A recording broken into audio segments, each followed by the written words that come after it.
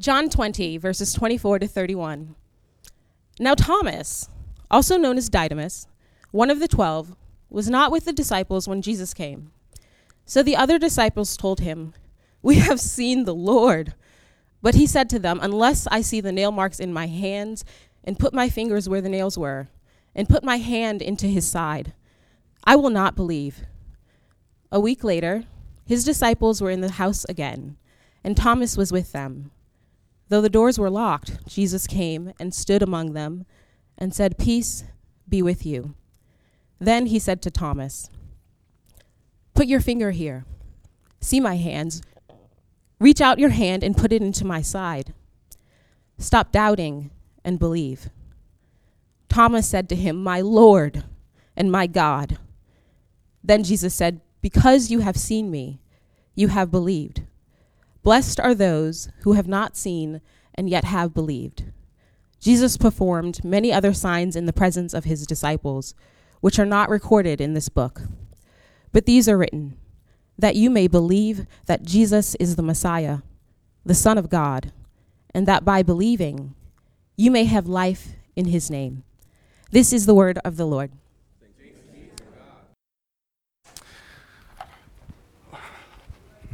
Good morning, everybody. My name's Justin Henry. I'm a pastoral fellow here at Christ City Church. What that means is I'm spending time here at CCC learning and serving. I'm spending my time here loving all of you in lots of small ways and experiencing your love in many small ways. I've been truly blessed and honored by the opportunity that Matthew and Justin have given me and that so many of you have made possible for me to be here as a fellow. We're in a series on the battles that we face every day. Everyday battles. Last week, Lisa preached on disappointment. And this week, you and I are going to talk a little bit about doubt. I wanted to play that song by King's Kaleidoscope because the questions asked there are so familiar to me. Will I fall or will I misstep? Will I call you with my last breath? Will you be there for me after? Will I waste inside the silence where the fear is vicious and violent? Jesus, where are you? Am I still beside you? I'm nervous about this sermon this morning because it's real to me. And I don't feel qualified to preach on it because I lose the battle with doubt probably more often than I win it. It's a constant wrestling match, and it usually feels like I'm on the weaker end of things. I've cried myself to sleep feeling alone and scared and desperate. Maybe you've had nights like that too. Even worse were the nights when neither tears nor sleep would come. I longed to even feel the ache of aloneness. I wanted to miss God because then I could at least pray or cry or something. I suspect that you too may have found yourself numb at moments. I've been angry with God. I've pointed an accusing finger at God. I've blamed God. I've begged God to show up and to be different and to change things, to change me, to take my sin away, to make me into the person that I want to be and that I think God wants me to be. But I've found over and over and over again that to be beyond my own reach. And I'll hear a preacher say, or I'll reach the book and it'll say, "Let God do it. Let God's strength do it. God will do it. It's impossible for you, but God will do it." And so I turn my face to God and I say, "So do it. What are you waiting for? Why are you leaving me like this?" So much of my doubt has come from my own dissatisfaction with myself or my circumstances. My doubt has grown out of disappointments. Disappointment in the world or in others, but mostly and most intensely with myself. My doubt looks backwards at the past and the resulting pain and heartache, and it says, "See, God must not be who you think God is." My doubt takes a look at me and says, "See, God can't have actually meant what you think God meant." That's the kind of doubt that I want to talk about this morning. I struggled for a while how to decide how to approach this battle. I didn't want to come up and talk about something so messy and make it sound straightforward. I didn't want to come up here and dishonor my own experiences or your experiences. Doubt hurts. I don't want to just shrug and say it's part of life. And I don't want to say, follow these steps and you'll make it out of doubt into certainty. That certainty, it can become an idol. The search for the comfort and security of certainty can become an idol. And since you could always be more certain, that search also will never end. So in that way, doubt can be a gift. It keeps us from the idol of certainty. It calls us out on our idolatry, and it can refocus us on the things that matter, but we can swing way too far and allow doubt to lie to us. Like certainty, doubt can be an idol. Doubt can tell us to be afraid that God isn't who God says he is. Doubt can tell us that we're alone in our doubt and that we aren't who God says we are. Doubt can tell us that our uncertainty and our questioning, the very gift that keeps us from the idol of our own certainty, separates us from God, and that we need to somehow work up the willpower to believe more in order to bring ourselves back into communion with God. So here's a little bit of what I want to do today. Today I have 3 doubters that I'd like to talk about and 3 truths. So I'm going to pray briefly and then we'll dive in. Father, thank you for the stories in this room. Thank you for the way that you've been there in all of them. God, I pray that this morning you're going to speak and that you're going to show up in those stories as we remember them. In Jesus' name. Okay. Last week we started with disappointment, and I said earlier that disappointment can act as soil for seeds of doubt to be planted in. What's important is this: we sometimes doubt because our hopes have been proved wrong in the past and we've been let down. And so we avoid getting our hopes up again. I do this when I go to the movies. I don't know if that's a common practice for you all. I tell people, man, this movie's going to be terrible. And then when I see it, I can enjoy the movie because I'm not hoping for it to be any good at all. Right? But sometimes I end up doing this with friends too.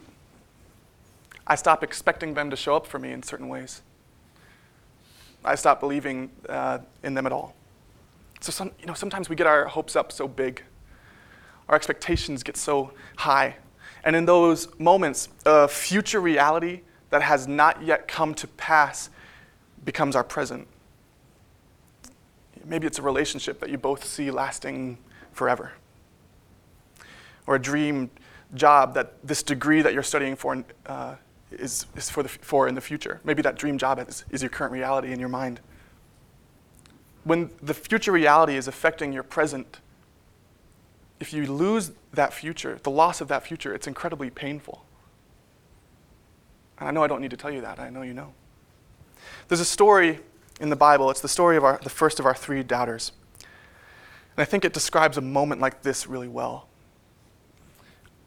I think that we sometimes present the Apostle Thomas the twin, we sometimes present him as like a scientist.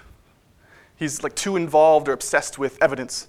He refused to believe because he needed to test the other disciples' claim empirically, using science, according to the evidence. He needed empirical proof before he would believe them. But I don't know if that's quite what's going on in this story, so let me set it up for us. Before this episode with Thomas and Jesus, Mary had seen the empty tomb, and she ran to the disciples. And then Peter and John ran to the tomb. They left her in the dust. She couldn't keep up with them. Peter and John, they see the empty tomb, and they're awestruck. And they go back to the disciples, and they leave Mary, again, crying outside the tomb. I think Jesus might have thought this was kind of rude to Peter and John, because then he shows up, and he's like, Mary, why are you crying? What are you looking for? And she's at an emotional 100, and so she turns to this person that she doesn't recognize at first, and she's like, where'd you take him? Ah! And then all Jesus says is, Mary. He just says her name. And then she recognizes him. She is the first to see Jesus. And then Jesus appears later to the disciples. This happens. This is John 20, verse 19. It was still the first day of the week. That evening, while the disciples were behind closed doors because they were afraid of the Jewish authorities, Jesus came and stood among them. He said, "Peace be with you." And after he said this, he showed them his hands and his side. And when the disciples saw the Lord, they were filled with joy. Jesus said to them again, "Peace be with you. As the Father sent me, so I am sending you." And then he breathed on them and said, "Receive the Holy Spirit. If you forgive anyone's sins, they are forgiven. If you don't forgive them, they aren't forgiven." It's such a beautiful, intimate, holy moment between Jesus and the disciples. He shows them his wounds. He says, it's the same me. But then we learn in verse 24 that for an unexplained reason, Thomas wasn't with the disciples when Jesus came. Why do you think he wasn't there? They were hiding from the authorities. Why wasn't Thomas there? I wonder if he couldn't face his disappointment. I'm sure that they were all devastated, but I wonder if Thomas was particularly devastated and he couldn't bear to be with them. John 20:25, the other disciples told him, "We've seen the Lord." But he replied, "Unless I see the nail marks in his hands, put my finger in the wounds left by the nails, and put my hand into his side, I won't believe." Maybe this isn't just a scientific challenge, right? Maybe it's an expression of doubt because of the disappointment. The disciples had seen. Jesus showed them the wounds. Jesus had been murdered. Their little community had been in shatters. And Thomas wasn't there with Jesus when he died.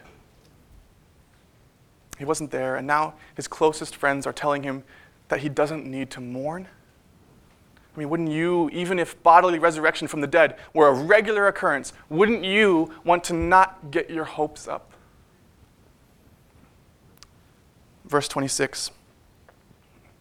After 8 days, his disciples were again in a house, and Thomas was with them. Even though the doors were locked, Jesus entered and stood among them. He said, "Peace be with you." And he turned to Thomas, particularly because he knew it wasn't there last time. He says, "Put your finger here. Look at my hands. Put your hand into my side. No more disbelief. Believe." Thomas responded to Jesus, "My Lord and my God." Jesus replied, "Do you believe because you see me? Happy are those who don't see and yet believe." Then Jesus did many other miraculous signs in his disciples' presence, signs that aren't recorded in this scroll. But these things are written so that you will believe Jesus is the Christ, God's Son, and that believing you will have life in his name. Thomas is the first person in the book of John. This is toward the end of the book of John. He's the first person to call Jesus my God. He's Thomas the believer. His belief is pure and immediate upon seeing Jesus. The gospel doesn't say whether he followed through on his demand to put his hand into Jesus' side, into his fingers into the nail holes. It just says that Jesus commands him to believe, and he does. And then Jesus blesses you and me for believing without seeing. So what's the first of our three truths that we can take from this story? It's we do not need to fear our doubt, because we can trust Jesus to show up in the midst of our doubt. He comes without shame or condemnation, only encouragement and opportunity, with newness, with an invitation, and with a decision to make. No more disbelief. Believe. We often take that as like a stern command, a rebuke. But I wonder if it's actually a comforting word. No more monsters, Thomas. No more hiding. No more isolation. No more disbelief. I give you belief. We don't need to fear our doubt. Because Christ is present with us. Thomas had begun to believe the lies that doubt was telling him, and Jesus came to confront those lies.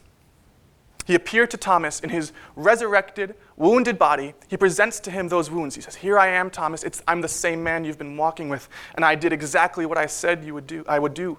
The time for disbelieving is done. Believe now. Celebrate with me. Trust in who I am right now." Are you afraid of your doubt? Are you afraid of it being exposed to others, so you're hiding from them? Are you afraid that it might go deeper than you realize, so you demand proofs? Don't be afraid. Jesus is more than big enough for any amount of doubt you might have. Jesus' love is more than big enough for any amount of doubt you might have. Thomas expressed his doubts to his friends when he was confronted by them with the news of Jesus' resurrection. But really, he should have been with them earlier. He became ashamed of his actions, and he let it isolate him from his closest community.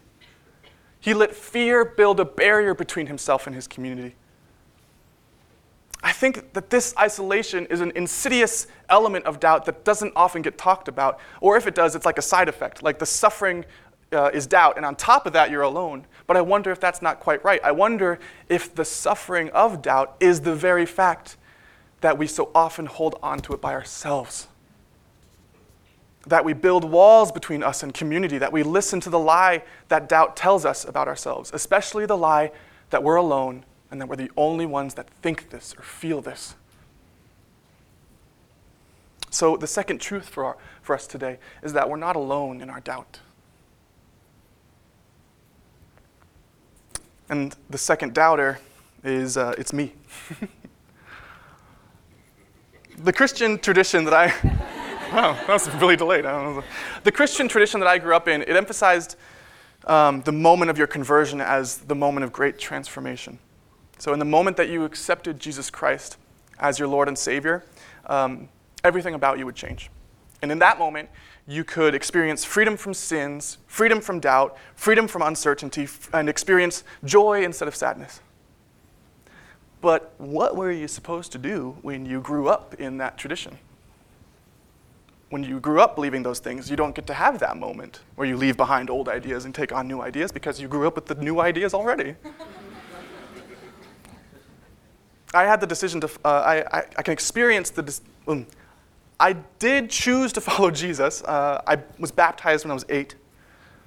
I feel that I experienced the anointing of the Holy Spirit that same summer. But if the emphasis of the Christian experience is transformation, what was I being transformed from and into? Look, I was a certain little kid. I was like very set in my way. I knew what I knew. I was also a certain preteen, very by the book, and teenager too. Yes, all the way through, I knew exactly what I believed. I don't have stories for you about like sports or getting in trouble. I didn't do those things. And maybe if I had, I would have better sermon illustrations today. What I loved was reading and talking about philosophy and theology and engaging with like big ideas, both secular and Christian. I wasn't afraid of those ideas. And my parents encouraged me to search for truth wherever I could find it, because wherever there is truth, I would find Christ also. So any investigation I could embark on would end with Jesus anyway, so there was no danger. And I operated in that world for a long time. I investigated all kinds of thinkers, and every time I found Jesus, even looking back, like this wasn't a delusion. I was in love with Jesus, and I found him everywhere. I remember one conversation I had with my dad particularly poignantly. I was 14, and we were talking about a postmodern critique of Descartes. I told you, I don't have exciting childhood stories. These are my... I said, you know, Dad, I too don't find Descartes' famous, "I think, therefore I am." I don't find it convincing. Look, if you don't know who Descartes is, that's not the point of this story at all. But what you need to know about him is that he said this thing, "I think, therefore I am," because he wanted to approach the world without doubt and try to discover what was at the bottom of it all, the thing that he couldn't doubt in. So I said to my dad, look, I think that as we engage with our thoughts, we find that they're no proof of our existence, that we can scrape away the artifice of ourself. 14. But I don't think that means there's nothing beneath that or that life is meaningless. Underneath self, I find Christ. So I would say, Christ, therefore I am. Not even Christ is, therefore I am, just Christ, therefore I am. At 14, I believed that Christ was my foundation, the ground of my very existence, that anything I believed would be formed and shaped by Christ. I knew I could put all my trust in that reality. So when I started experiencing doubt, it wasn't in the world of ideas. In the world of ideas, I was rock solid. What I was not confident in was my bodily, physical identity in Christ. There was a disconnect between my comfort in my ideas and my ability to live according to those ideas. And so I would pray, God, I know you can transform and free me. I've seen it before, so transform and free me. God, I know you love me. You know I love you also. Help me to do it. God, you said I could do all things through you. Help me do these things and stop doing these other things. And I prayed those same prayers for years. I was already a bit of a lonely kid. I liked talking about Descartes with my dad. I couldn't relate to my non-church circles because they cared about different things than me. But I couldn't relate to my church circles either. They also cared about different things than me. I often felt all alone, and in these moments of desperate prayers to God to act in me the way I often saw God acting in people who accepted him as their Lord and Savior and changed everything about them, I felt even more alone. Because in those moments, doubt, which had been a friend to me as I explored the world of ideas, it started to lie to me. It started asking me questions like, are you sure God's listening? Are you sure God wants you to change? Are you sure God cares if you change? Are you sure God is there? Doubt began to erode and decay my trust in the bigness of Jesus. And I would get angry at God. Sometimes I still get angry at God. I wrote this in my journal in January. Your patience in the face of our suffering is offensive to me. It's a prayer, but it's an angry prayer. It's a prayer of rage and impatience, and it's an attempt to stave off despair.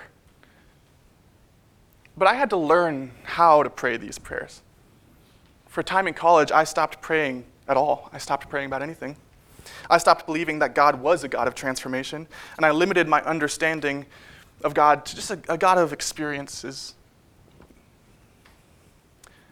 When I grew up mostly in this kind of American evangelical context like this, the God of experience, that's not an emphasized part of who God is there. So I stopped going to church every week except for an occasional chapel service at my school. I certainly did not have a community of Christians edifying and supporting me. I was facing what felt like real big questions and big changes, and I was doing it without a Christian community.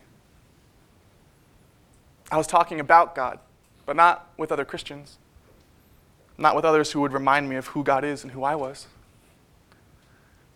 I had isolated myself from my Christian community, but God made God's self present to me in ways despite my isolation and frustration and avoidance. See, the college I went to is Lutheran, and it excels in music.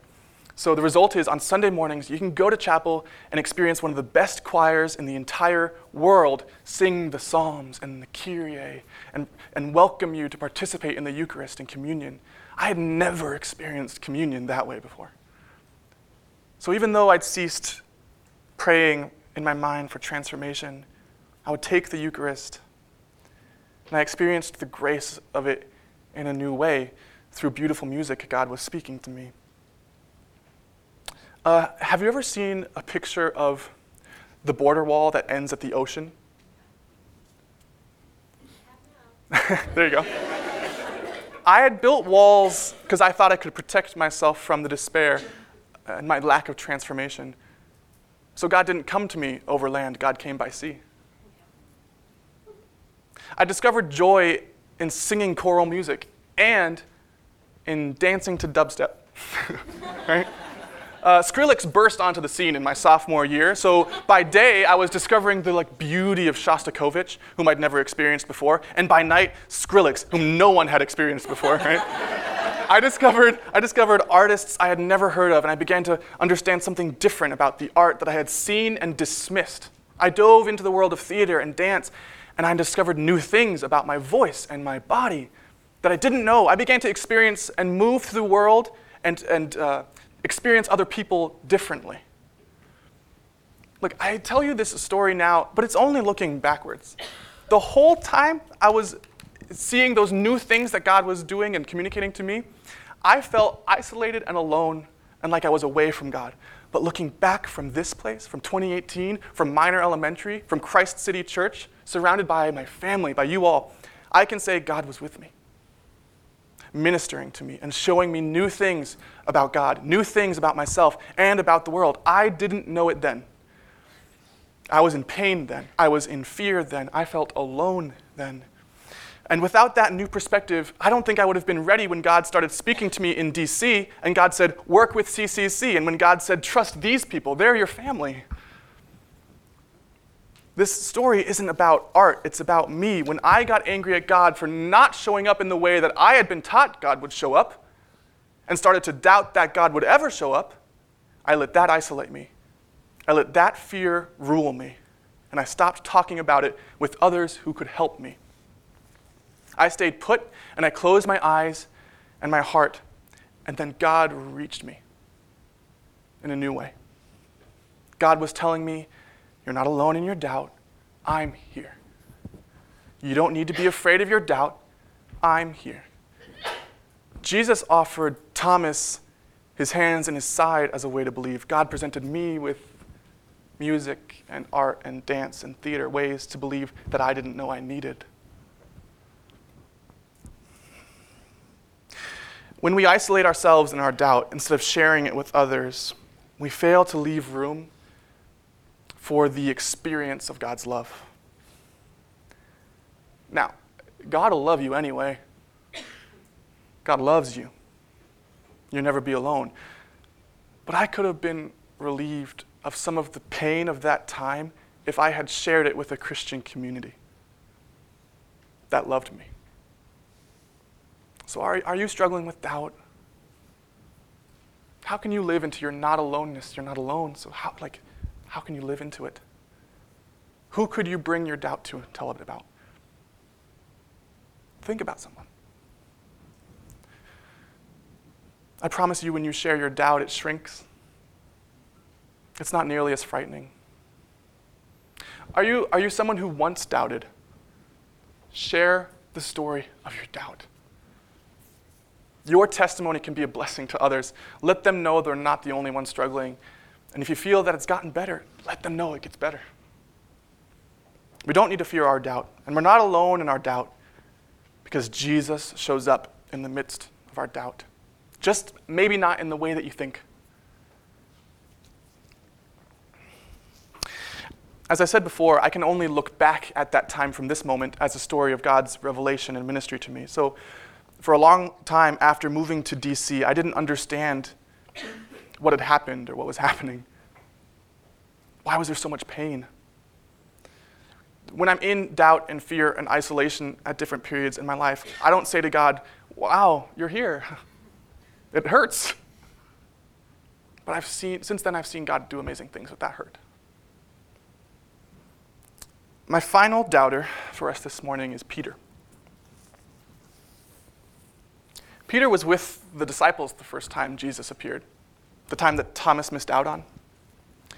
And he was also one of the first to run to the tomb when Mary ran to the disciples and told them of the news that Jesus' body was not in the tomb. Peter readily believed that Jesus had been risen, but he was carrying around some shame about his behavior after Jesus was arrested. He, like all the disciples, except for John, was not with Jesus through his ordeal. And in fact, as he was outside the palace around a small charcoal fire, he was asked, "Aren't you one of them?" Maybe they could tell because of his skin or his mannerisms or his accent. Maybe something about him screamed Galilean. Or maybe they'd seen him with Jesus. Peter denied it. He was given 3 opportunities, and he denied it 3 times. He denied it 3 times despite being forewarned that he was going to. 3 times. And now, in this room where they're waiting for Jesus, and Jesus is showing up to them, were the disciples looking to Peter as a leader during this time while he was carrying around this shame? How must Peter have felt? Well, Jesus is alive, but I don't have any role in this anymore. Did he feel as though he didn't have any right to be among them? What was he thinking? We see this story of Peter in John 21 after the story of Thomas. I'm just going to read the whole thing for you. Later, Jesus himself appeared again to his disciples at the Sea of Tiberias. And this is how it happened. Simon Peter, Simon Peter, Thomas, Nathanael from Cana in Galilee, Zebedee's sons, and 2 other disciples were together. And Simon Peter told them, "I'm going fishing." I don't know about you. I hear despair in that. I don't know what to do next. I don't know who I am anymore. I'm just going to go fishing. And they said, "We'll go with you." They set out in a boat, but throughout the night they caught nothing. Early in the morning, Jesus stood on the shore, but the disciples didn't realize it was Jesus. Jesus called to them, "Kiddos, have you caught anything?" And they answered him, "No." He said, "Cast your net on the right side, and you'll get some." And so they did, and there were so many fish they couldn't haul in the net. And then the disciple whom Jesus loved said to Peter, "It's the Lord." John recognized Jesus. And when Simon Peter heard it was the Lord, he put his clothes back on because he was naked, and then he jumped into the water. It's like, let me put my shoes on and then go swimming. The other disciples followed in the boat, rowing next to him, dragging the net full of fish because they weren't that far from the shore. They're only about 100 yards. And when they landed, they saw a small charcoal fire there with fish on it and some bread. And Jesus said to them, "Bring some fish." So Simon Peter got up and pulled the net to shore. It was full of large fish, 153 of them. Yet the net hadn't torn, even with so many fish. Jesus said to them, "Come and have breakfast." None of the disciples could bring themselves to ask him, "Who are you?" They knew it was the Lord. Jesus came, took the bread and gave it to them, and he did the same with the fish. And this was now the 3rd time Jesus appeared to his disciples after he was raised from the dead. After they finished eating, Jesus asked Simon Peter, "Simon, son of John, do you love me more than these?"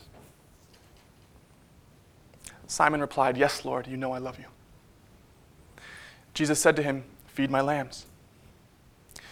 Jesus asked a 2nd time, "Simon, son of John, do you love me?" Simon replied, "Yes, Lord, you know I love you." Jesus said to him, "Take care of my sheep." He asked a 3rd time, "Simon, son of John, do you love me?" Peter was sad that Jesus asked him a 3rd time, "Do you love me?" And he replied, "Lord, you know everything. You know I love you." And Jesus said to him, "Feed my sheep." Peter, because of what he had done, began to doubt himself and the purposes of God in his life. He let fear and isolation, the fear and the isolation of his doubt, drive his decisions. He went back to fishing. He felt he had disqualified himself. But here is Jesus who comes to him and brings him in next to a small charcoal fire, cooking fish. And he turns to Peter and he asks a question. He doesn't ask, "Did you deny me?" He doesn't ask, "Will you deny me again?" He doesn't ask, "Why did you deny me?" He doesn't ask, "Do you believe in me?" No, he says, "Peter, do you love me?" And Peter, knowing very well who Jesus is, says, Lord, you already know that I do. And Jesus says, then do what I know you can do. Be who I told you you are. And then he asks him again. And then he asks him one more time, 3 times total. Even in our weakest moments, when fear and isolation have ravaged us and doubt feels as though it has mastered us, God is there, present to us. God doesn't confront our doubt with the barrage of evidence or a treatise or proofs. God confronts our doubt with God's love. When we doubt, God shows us God's love. When we doubt, God shows us God's love. When we doubt, God shows us love. This is the third truth. Your doubt does not disqualify you. Because our faith, yours and mine, it's not built on a foundation of certainty. It's not even built on a foundation of belief. Our faith is built on a foundation of God's unending, eternally faithful love. That's what Jesus is revealing to Peter and to Thomas and to me. I was so focused on my belief in God, I forgot to listen to the truth of God's faithful love to me.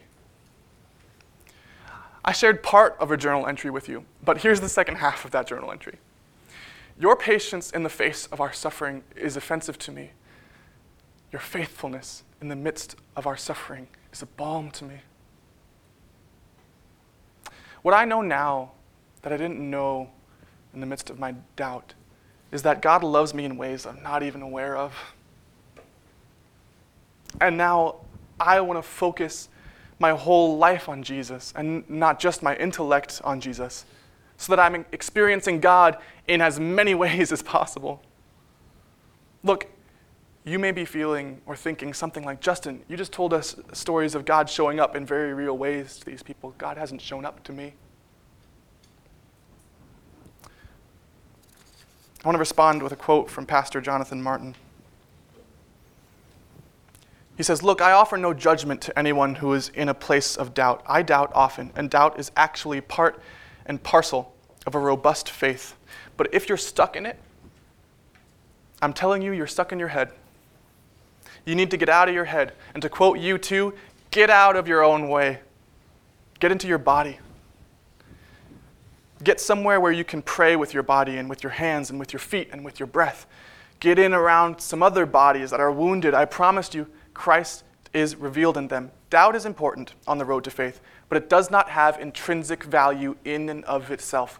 Doubt postures us to receive the summons of this earthy, sensuous, touchable, tasteable Lord of dirt.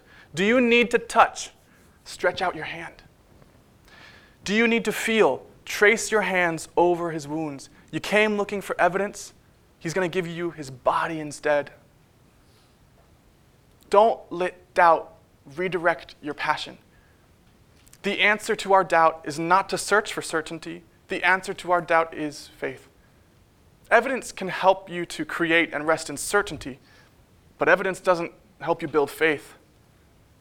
You love Jesus, and maybe you faced some disappointment, and now you doubt the very thing that brought you life, that love.